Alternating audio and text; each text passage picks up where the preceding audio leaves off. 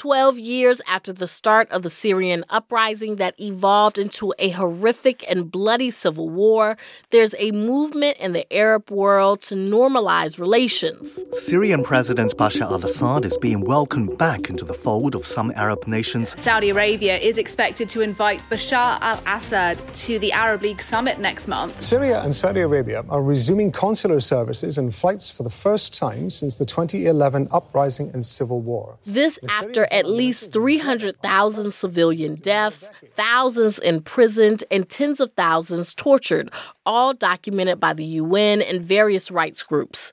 Yet Damascus announced that it would reopen its embassy in Tunisia last week, this amid talks to allow Syria to rejoin the Arab League. And this follows the United Arab Emirates, Jordan, and Saudi Arabia also being on track to restore diplomatic relations with the Syrian regime. We're joined now by Dalia Dassa Kaye. She's a senior fellow at UCLA's Burkle Center for International Relations. Welcome to the program. Thank you. So you've written about how Syria's return to the fold seems irreversible at this point, but you also caution that it won't benefit the Syrian people. Why do you say that? Well, I think at this stage, it's hard to know. There are potential benefits that could be in the works if Arab states actually get some returns for this normalization. So the hope is that it would bring more humanitarian relief and eventually reconstruction to a country devastated by the civil war, where over 90% of the population live under the poverty line.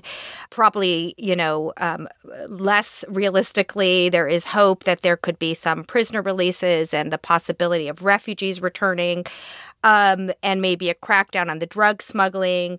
But I think the reason I'm a bit pessimistic is that, Assad doesn't exactly have a great track record when it comes to humanitarian gestures. He's been one of the most brutal authoritarian leaders in the region. Assad is frankly making a lot of money from drug smuggling. So all of these potential benefits are countered by the continuing trend lines that would work against any benefits from this normalization. Human rights activists are pushing for Arab states and others like Turkey that are re-engaging with Syria to push for reforms. But is that a reasonable ask given that some of these Arab states themselves have issues with human rights? I think the biggest fear is that this normalization and rehabilitation of this brutal dictator will ensue with no accountability and no returns for this effort. And, let's face it, the countries leading the normalization effort, starting with the UAE, followed by others, Tunisia this week, are authoritarian states. The rehabilitation of Assad would be the really tragic bookend to the Arab uprisings from over a decade ago. So I think there's a lot of feeling that some of the drivers of this normalization, this is less about helping the Syrian people and more about the authoritarian consolidation in this region, making sure that Syria doesn't fall into a failed state situation again that could disrupt the neighborhood. And most definitely, there is not an interest in a democratic future for Syria among these neighboring states.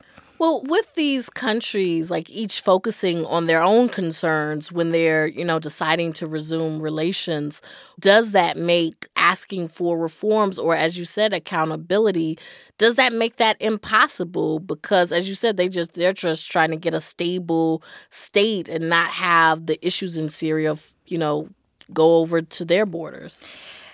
I think accountability is not really the priority for the Arab states and other countries like Turkey. They are really being driven more by economic and security interest and in some cases ideological interest.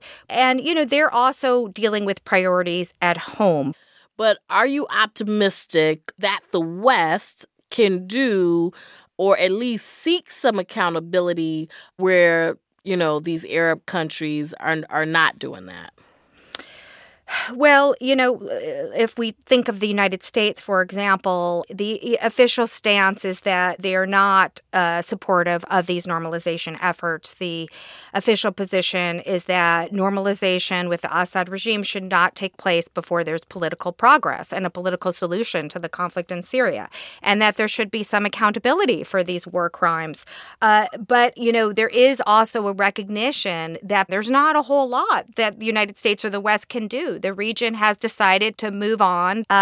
Unfortunately, from their perspective, this is not a Middle East where the U.S. does call the shots all the time anymore. You have very active Chinese and Russian involvement. The most that the United States can do, and which it is likely to do, is continue its own sanctions against the regime. Sanctions have also hurt the Syrian people. So I think there'll be a lot of focus on how to help the Syrian people while trying to keep whatever pressure is still possible on the regime itself.